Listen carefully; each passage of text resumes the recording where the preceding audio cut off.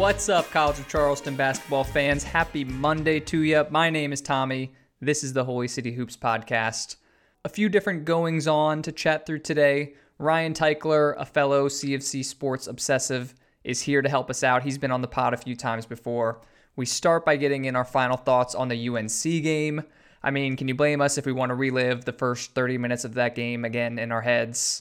But then we have to turn our attention to what the Cougs have coming up this week, which is the first road trip of the season. First up, tonight, ESPN Plus at Oklahoma State, another Power 5 team for the Cougars to match up with. And you'll hear from me and Ryan. We think this is a very winnable game, despite this Cowboy team being, a top 5 team in the Big 12. But it's a team the Cougars have played close a couple of times the past few seasons.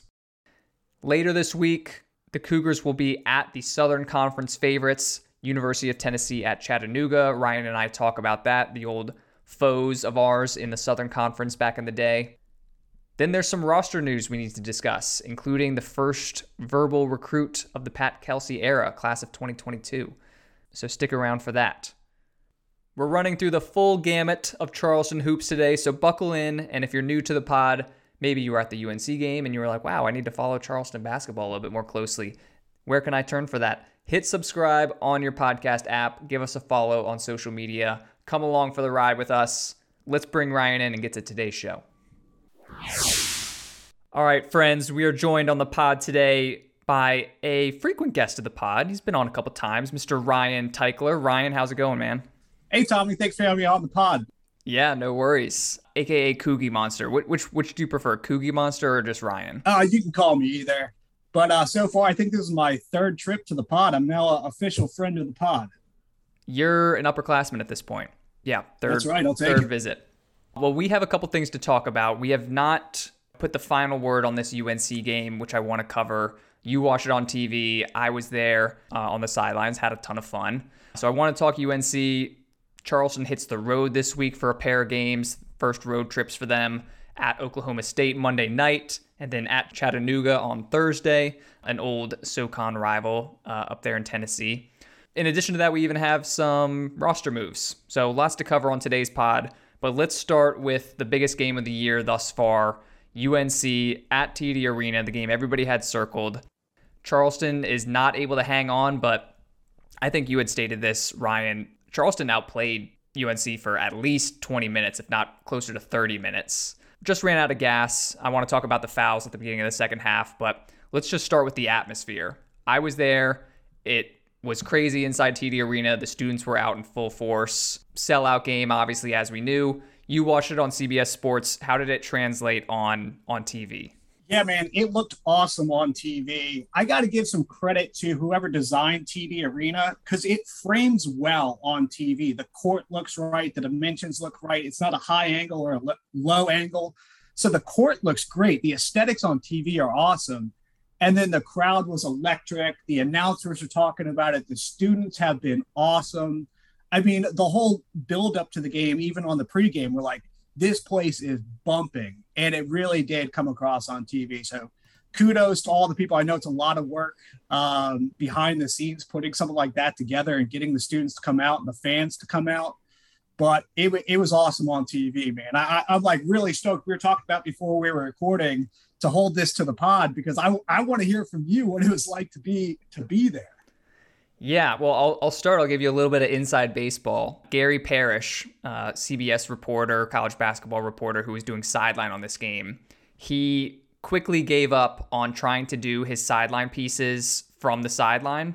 Anytime after about the first 5 minutes when you heard Gary speaking while the game was going on, he was doing it back by the bathrooms in the hallway because it was the only place. Awesome. It was the only place quiet enough for him to be heard over the microphone. So anytime he wasn't shown on camera on the sideline, he was in the back just trying to find some quiet space to record his in the huddle they were talking about this and that, which, hey, credit to the student body and the fans for being loud and making a lot of noise. But yeah, I mean, I've been in the building for a couple big games at TD Arena, and this was right there at the top. I have a trivia question for you, Ryan. Do you know what this was the number 2 game ever at TD Arena in terms of attendance? Do you know what number 1 was? So I think I do. I think I saw this on Twitter, and my guess, and if Twitter is right, It's the Davidson game, a Davidson Steph Curry game, right? That is correct. That is correct. Yeah, Well done. you would think it would be the UNC great overtime win, but yeah, it's Steph Curry. Yeah, and it's crazy. That just shows you the power of Steph Curry, I think. Like, that's the first thing that jumped out to me. We saw the other day when Steph Curry was playing the Nets in Brooklyn and the fans were going berserk. And I know that Steph is probably one of the most popular players in the NBA, but that just shows you Steph Curry at the peak of his powers at Davidson could draw a crowd. But anyway, I saw him play at the old gym when I overlapped with Steph for, I think, a year. Mm-hmm. And he was the best player I've ever seen live in my life. Oh, yeah. Yeah. I think I was at his last game at the old gym as well. Yeah, we don't have to talk about Steph Curry. He gave us a lot of heartache. Anyway, back to the UNC game. Yeah, I got there probably a little over an hour before tip-off. Student section was already jam-packed. The FUNC chants were out. Kids were loud, starting from like the players coming out to stretch well before the game. And just like that SC State game, the start Charleston got off to, the place was rocking. I mean, the Babacar Faye dunk to start the game, the set play, which PK said after the game in the media room, was just a great way to get everyone energized. And then everyone was bouncing on the bleachers and stomping and making noise. And then Rain Smith hits those back-to-back threes. And yeah, the place was electric, to say the least. A few too many UNC fans for my liking. I'd say it was maybe like 20% UNC fans kind of peppered in. You could see the blue sweater vests, but obviously an overwhelming Charleston fan base. They were loud, impacted the game, engaged the whole time. Like I was worried the students would maybe pack it up when UNC went up like 8 late in the game, but they stayed all the way through. Pat Kelsey's got them like hook, line, and sinker. I mean, the way he comes out before the game and gets them fired up and comes over after the game to say thanks. Those kids are so enthralled by him and the style of play. So it was awesome. The atmosphere was awesome. Yeah, the one thing that you might not have seen on being there that we saw on TV, it was really cool to see Roy Williams and Bobby Crimmins sitting together. The camera panned to them multiple times. It's pretty cool to see that. Well, I was at Burns Alley before the game, and Mr. Crimmins came through, grabbed himself a drink with some buddies, and then made his way through the back entrance, I think. So I got to rub elbows a little bit with Crimmins before the game also. No Roy Williams at Burns Alley, but maybe next time. Maybe next time. But yeah, well, let's talk about the game itself. The story for me was the freshman. We were talking about it before we hopped on the pod here. Leading scorer for the game, 19 points, is Rain Smith. He looked like he totally fit in. 5 for 11 on threes for the night. Ben Burnham played awesome. 3 for 3 from the outside, never missed a shot from behind the arc. 7 for 10 from the field, ran the court well, dusted a couple UNC defenders a couple times. And then Babacar, the other true freshman, 9 points, 3 for 4 field goal. Took a three-pointer, missed it bad. We're not worried about that, but he was active, made some highlight plays. The transition dunk he had also, too. I think when Smith found him on the break and he jammed it. Yeah. That was an awesome play. So those guys right there were not afraid of the moment at all and played really well. What'd you think? Yeah, no, I totally agree with you. If I was watching it from a neutral observer's perspective, I would say the difference in the game was Armando Bacot. We just didn't have an answer for that guy. That is what a true McDonald's All-American 5-star big looks like. But outside of that, Tommy, I don't think we looked out of place athletically. No. And we were talking before the pod. We outplayed them for probably 20 minutes. We had a lead for 22 minutes in the game. And I would make an argument that we were objectively the better team for 15 minutes. Our legs kind of let out towards the end, and Caleb Love hit some pretty nice shots. But I think this bodes well going forward, especially because a guy like Bacot, he doesn't exist in the CAA. He doesn't exist in mid-major basketball. No. We're not going to see them at all. But again, from a CFC perspective, you're right. It was the freshman. Yeah, I think it's also, I mean, this is more of a narrative after the game, but it's a recruiting win for CFC. Huge. I mean, I know there were some recruits there, and we have some recruiting news later in the pod. There's definitely some recruits there. There's definitely some recruits tuned in, and to see not just CFC compete and outplay UNC for a long period of time, and not just to see the arena, but to see that the best players on the court are going to be here for another 3.5 years is really encouraging if you're trying to recruit kids.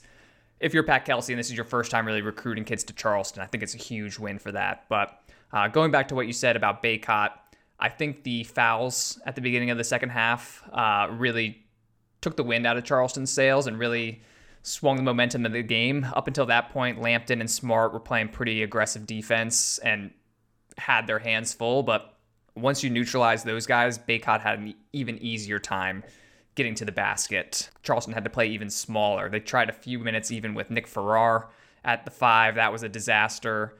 And UNC kind of rode that momentum the rest of the way. But, we should also touch on some Cougars who struggled. John Meeks just seemed to be pressing a little bit to me. 2 for 14 from the field, 0 for 4 from deep. Tucker has a good, not great night. He hits a couple threes, but kind of inefficient.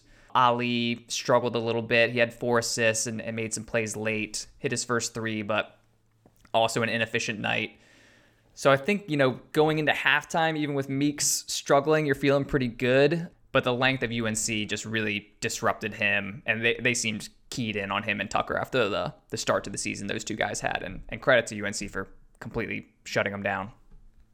Yeah, I give Leaky Black a lot of credit. He played great defense against Meeks, and Meeks' shot was off, so you combined the two. But going back to Leaky Black, first off, he's all-world, all-basketball name team. I mean, that's the best basketball name since Speedy Claxton. But he's long, he's athletic, he has great defensive footwork, and he bothered Meeks. He almost reminds me of like a Cam Johnson on steroids. Yeah. Very, very good defensive player. Didn't do a whole lot, didn't really show up in the stat book. But you combine that defense with Meeks pressing, and I thought his shot was just off. Yeah, he had those 2 wide open threes early in the game that both clanged, and I don't think that did much for his confidence. Yeah, and then Tuck was good. He wasn't great. I think he got lost a little bit, among the trees when he drove into the lane and got stuck. I'd like to see him develop that kind of stop and pop mid-range shot. If he does, and he's shooting like this from 3 for the rest of the year, he's going to be unbelievable. But, those were your 2 guys, your 2 leading scorers going into the game. They averaged, I think, 34 going in, and they gave you half. But, for your 2 best scorers to give you 17 and hang right in there with UNC, bodes pretty well, man. Yeah. Not only are you not going to see a team like this in the CAA, you're probably not going to see a team like this the rest of the schedule unless Charleston goes to the postseason. There's no Leaky Black, there's no Caleb Love, no Bacot, like you mentioned. So yeah, I think you feel good. Also, keep in mind, this was Charleston's 4th game in 6 days. Pat Kelsey had a great quote after the game where he was like, "I've barely watched any tape on us because we had 3 games in 3 days. So every night was just prepping for the next day. And then we prepped for the 2 days for UNC. Like, there was no looking back. When you have North Carolina, a ranked ACC team, come into your arena, you have to prep as much as you can. And we only had 2 days." He's like, "So I can't wait to just look back at the tape and see what we can improve on. Like, see what adjustments I can make as a coach to put our guys in better positions." So, given that start, given how jam-packed those games were, no shame in kind of dying those last 5 minutes and falling by double figures.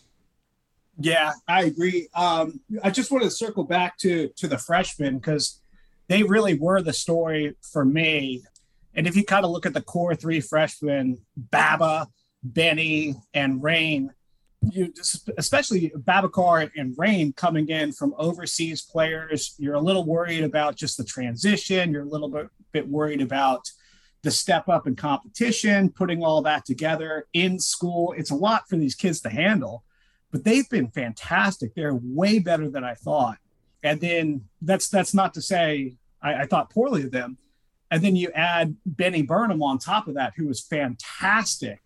I thought he was the best player on the court, honestly, for us against UNC, and one of the best players on the court, period. Mm-hmm. And I had heard through the grapevine of, the high school recruiting rumor mills that this kid could really play, and he showed it.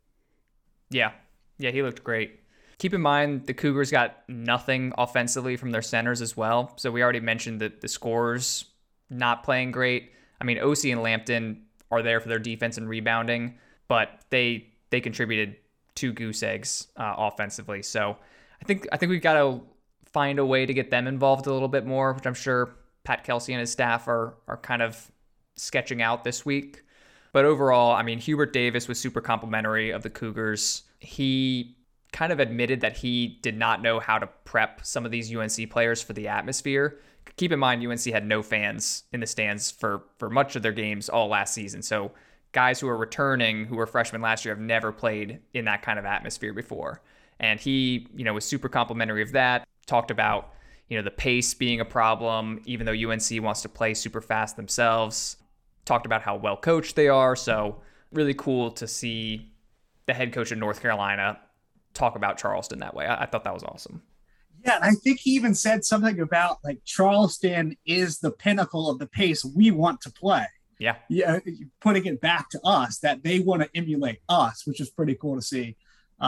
Hubert seems to be a good dude and a good coach, and I think UNC's in good hands there. And I think the Charleston social media accounts backed that up a few days ago. Something about us being number 1 in the country in pace and possessions per game. So yeah, maybe we are the standard for pace moving forward, which is pretty. I know KenPom has us number 1 in adjusted pace. So if you believe KenPom stats, which I tend to do, we're number 1. I trust it with my life. That's awesome. Right. Yeah, I mean, what a difference from last year. It's crazy. But yeah, just to put a bow on this game, big time environment, A+ atmosphere, win or lose. It's a recruiting win for Charleston. Really impressed with the players. And now you have 6 days of rest, almost a full week before you hit the road for the first time. So let's talk about what the Cougars have coming up this week. It does not get any easier or much easier in terms of opponent, let's say. Oklahoma State in Stillwater is next up for the Cougars. You will see that game tonight if you're listening to the podcast on Monday morning. Oklahoma State, this is the last of the home and away setup we had. Did not get to play the Cowboys last season due to COVID. Both teams were expected to be in the Charleston Classic, so we never got the Cade Cunningham matchup, which would have been pretty cool. But this game in Stillwater, 8 p.m. start on ESPN+. Here's a tip. If you sign up for ESPN+ today, you will also be able to catch the Tulane, Stetson, and ODU games on ESPN+, and then your 1 month will end right after that Old Dominion game. So, pro tip there. I love the fact that the Cougars go into this game rested, recovered, and with some prep time. What's your scout on OK State? I haven't seen OK State play yet this year, so I don't have an advanced scout. Obviously, Mike Boynton, I wouldn't say local guy because he's not from South Carolina, but played at South Carolina. It seems he coached as an assistant at every other school in South Carolina other than the CFC. Yep. But a great recruiter down there at Stillwater. So there's going to be athletes out there. They're going to have length, they're going to have size, they're going to have speed. They play a very deep rotation so far. Mm-hmm. I'm not sure they have a guy. Obviously they don't have Cade Cunningham.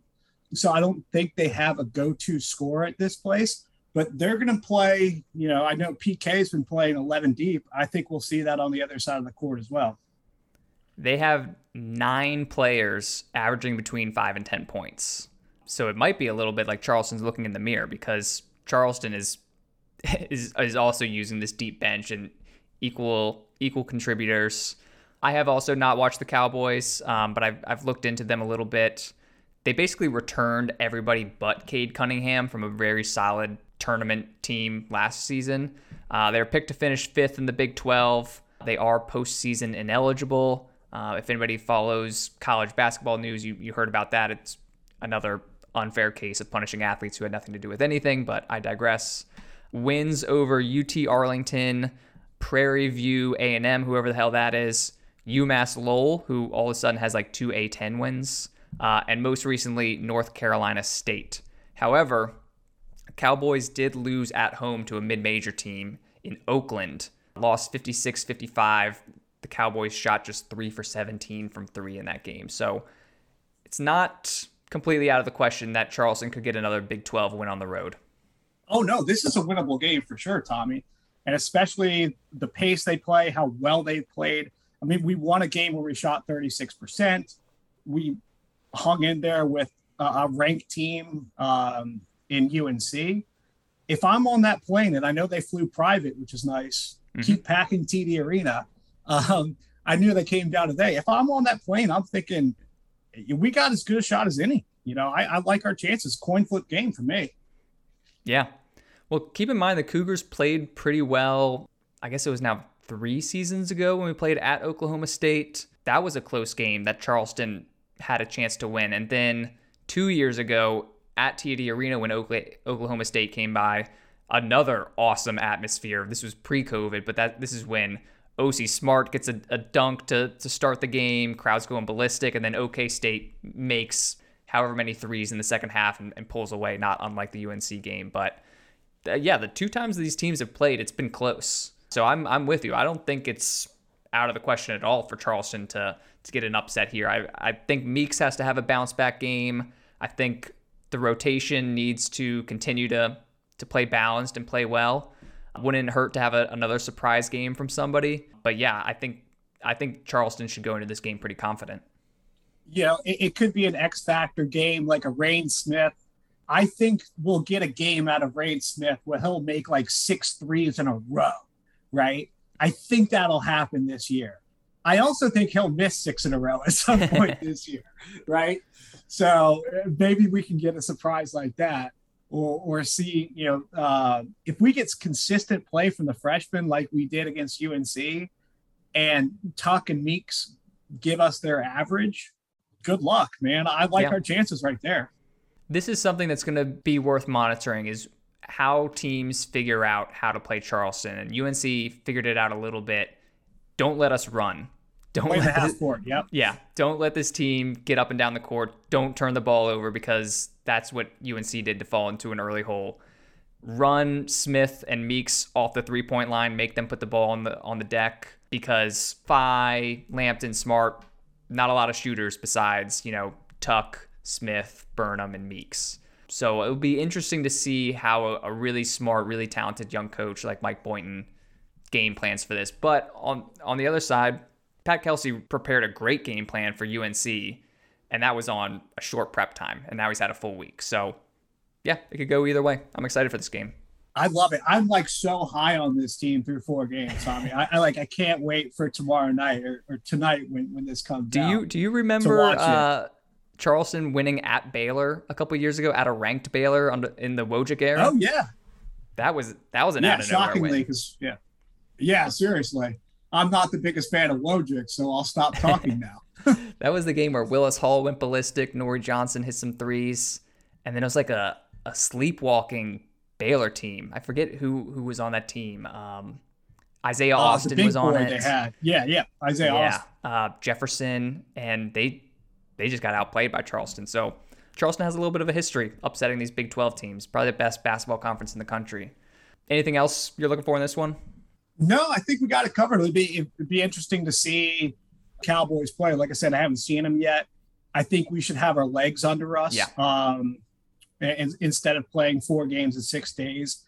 And I bet we're going to run. We're going to see what Pat Kelsey does. We're going to run. We're going to attack. We're going to be aggressive. We'll play good defense and let the chips fall where they may. It's funny. Every gap in the schedule now seems so long when you start with 3 games in 3 days. But a few days after that, Charleston travels to the University of Tennessee, Chattanooga. Actually, I wanted to ask you about this. When did UTC become just Chattanooga? Is this a recent development? I've seen everybody just referring to them as Chattanooga now. Did they drop the University of Tennessee? Is this what UNCW needs to do? I have no idea. Because when we were in school, in the SoCon days, it was University of Tennessee at Chattanooga. Yeah, UTC, yeah. Just Chattanooga now. Okay. I didn't know that. Good rebrand, I guess. Yeah, I prefer Chattanooga. Distance yourself from the University of Tennessee. I hate, this about UNC Wilmington. You are Wilmington. Embrace that. Who needs the big brother mentality? I hate it. Anyway. Yeah, I'm with you. Chattanooga, we'll say the Mocs. Is it Mockingjay or Mockingbird that their mascot is? I thought they're the Moccasins. The Moccasins. Isn't that what their name is? Like the shoe or like the snake? You're gonna make me Google this, dude, but I think they're the Moccasins. No, they're actually a pretty good team this year. If I remember correctly, and I didn't know we were going to be talking about this, so I might be thinking of a different SoCon team. But they have two big boys who can supposedly really play underneath. So that'll be a good test too. I believe so. Yeah. So in the SoCon poll, Chattanooga got the edge over Furman and Wofford as the preseason favorite. Oh, did they? Were they number one? Good. Yeah. So Chattanooga, you are going on the road against a team that is projected to win their conference. SoCon and CAA have kind of gone back and forth the past couple of years in which league is a little bit better. But this is another really good test for Charleston.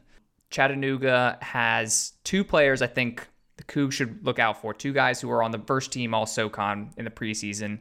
Malachi Smith, who's a big guard who had never played point, had more played wing, but is now a converted point guard. He's one of those big guards who will average like 10 points and 10 rebounds. Like you mentioned, kind of like a Leaky Black or a Cam Johnson. But with this transition, he is very turnover prone, which makes my ears perk up if I'm a Charleston fan after seeing what they did to North Carolina. Led the SoCon in turnovers last year, but a really talented player.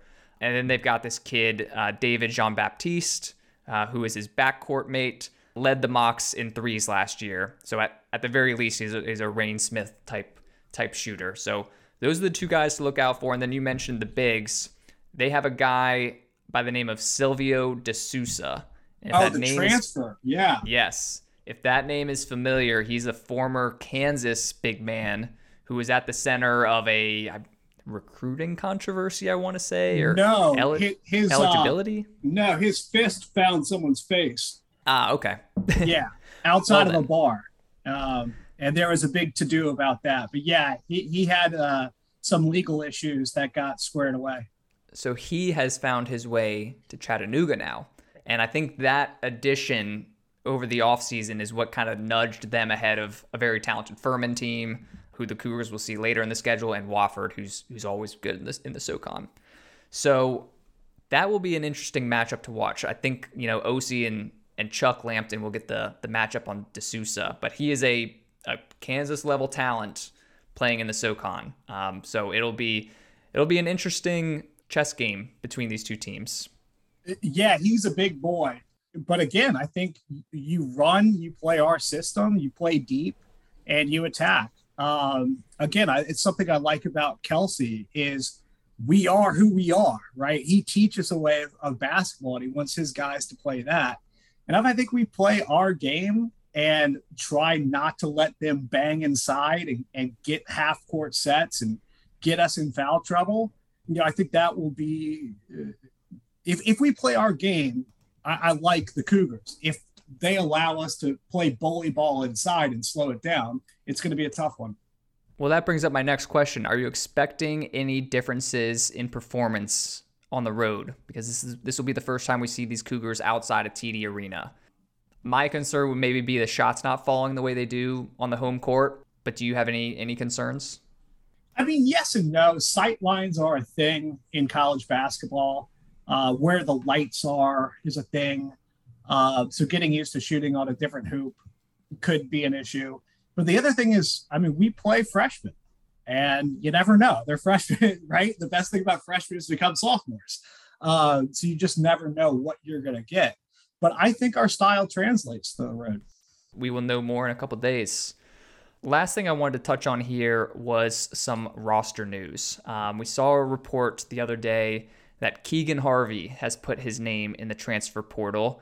Doesn't mean he's guaranteed to be leaving College of Charleston, but it does mean that he, at the very least, is exploring his other options. And it wouldn't surprise me if we do not see Keegan much during this road trip. Obviously, I want what's best for Keegan. Smart kid, super nice kid.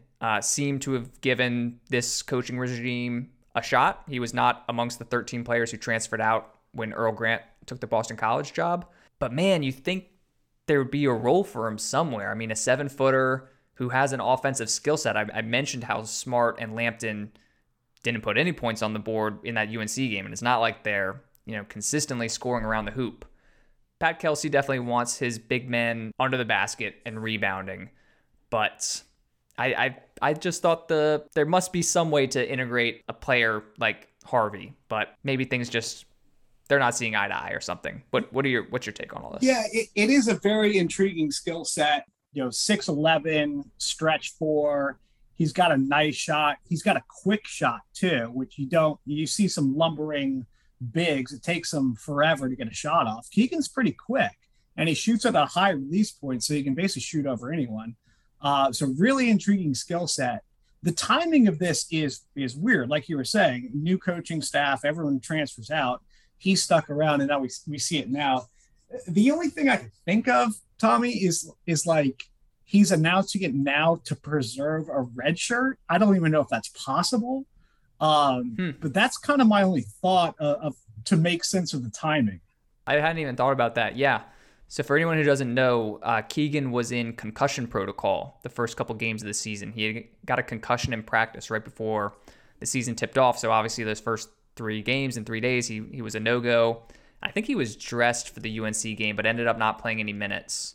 That's a good point. I mean, that makes sense. The other thing was, now that Charleston has this Australia pipeline, I thought that would maybe, give him some comfort. Rain Smith, another fellow Aussie, comes in. We've got at least 2 coaches on the coaching staff who have ties to Australia, a GA and an assistant coach. But not going to fault Keegan for following his best interests. Him leaving is going to hurt the team's average GPA. I think he's probably the smartest guy on the team, especially according to Pat Kelsey. Best of luck to Keegan wherever he ends up, maybe even decides to stay.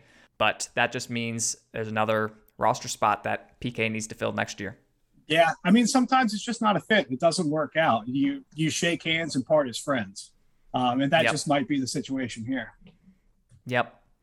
Elsewhere on the roster news front, Charleston picked up their first verbal commitment for 2022, the first freshman for next season. Jordan Crawford, not the former Wizard and Celtics player who dunked on LeBron James while at Xavier, but a younger Jordan Crawford from the Charlotte area, North Mecklenburg High School. That sounds familiar. That's where Jalen McManus went. Really good high school in the Charlotte area. Crawford announced his verbal commitment to CFC a few days ago, picked them over Hofstra, UNCW, Radford, USC Upstate, and a few other schools. First thoughts on this. I know you don't follow the recruiting quite as much, Ryan, but always good to swipe someone from the CAA competition. I always like when kids have other CAA offers. It's like, okay, he projects to be a CAA caliber player. That's good. And when it's all, low major teams, that's a little concerning. But he's a point guard, seems to be pretty quick, seems to have a pretty good shot, which would be a fit for PK's system. And you're going to need him next year because Demetrius Underwood is going to be out of eligibility, and Famir Ali will be a third-year player at that point. So first recruit of the Pat Kelsey in Charleston era, and he is a point guard. Yeah, I trust PK in his recruiting, especially seeing Rain and Benny and Baba coming in this year. I haven't seen any tape on him. Honestly, just heard about it 30 minutes ago. But I do know about North Mecklenburg, very well-regarded public high school outside of Charlotte, Mecklenburg County. We do have a pipeline to them. And their AAU circuit in that part of North Carolina is very, very strong too. So it'll be interesting to see what AAU program he played at and see if there's some sort of relationship pipeline there as well.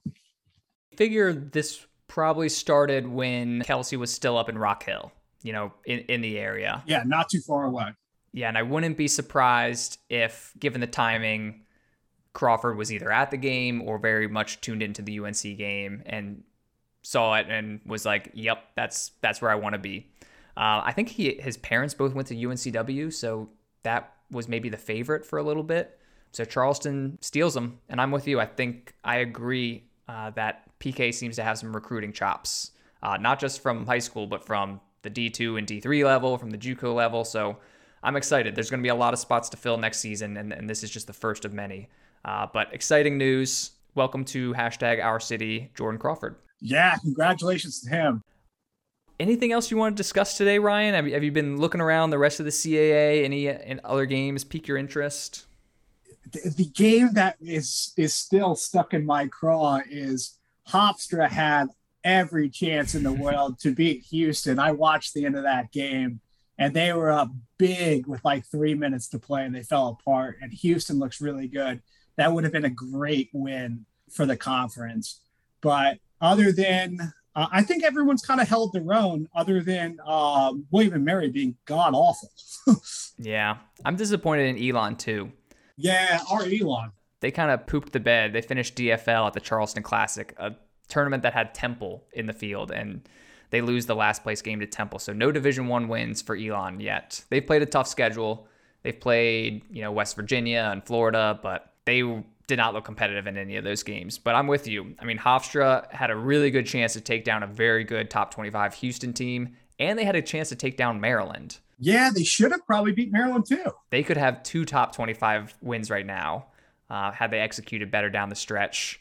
JMU looks great. They just took down a very solid George Mason team who got a win over Maryland. I was going to say, speaking of Maryland, that George Mason team that JMU just beat them.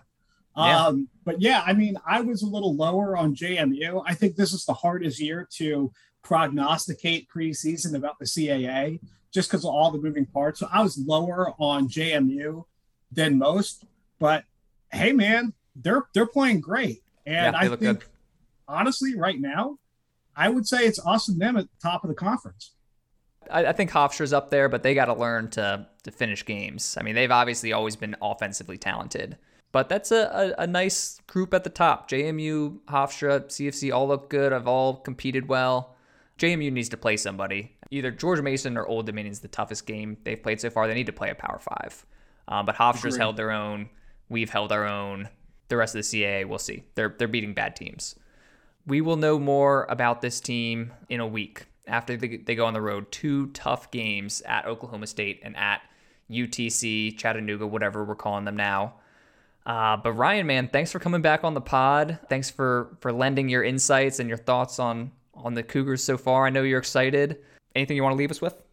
No, I'm stoked. Let's go get a win in Stillwater. Let's go steal a win in Stillwater, man. That would be awesome. Get your ESPN Plus subscription, even if you just need it for a month. It's well worth it. Watch these Cougs. Support the Cougs. Go Cougars. And we'll see y'all next week. Thanks, Ryan. Go Cougs. Yep, thank you.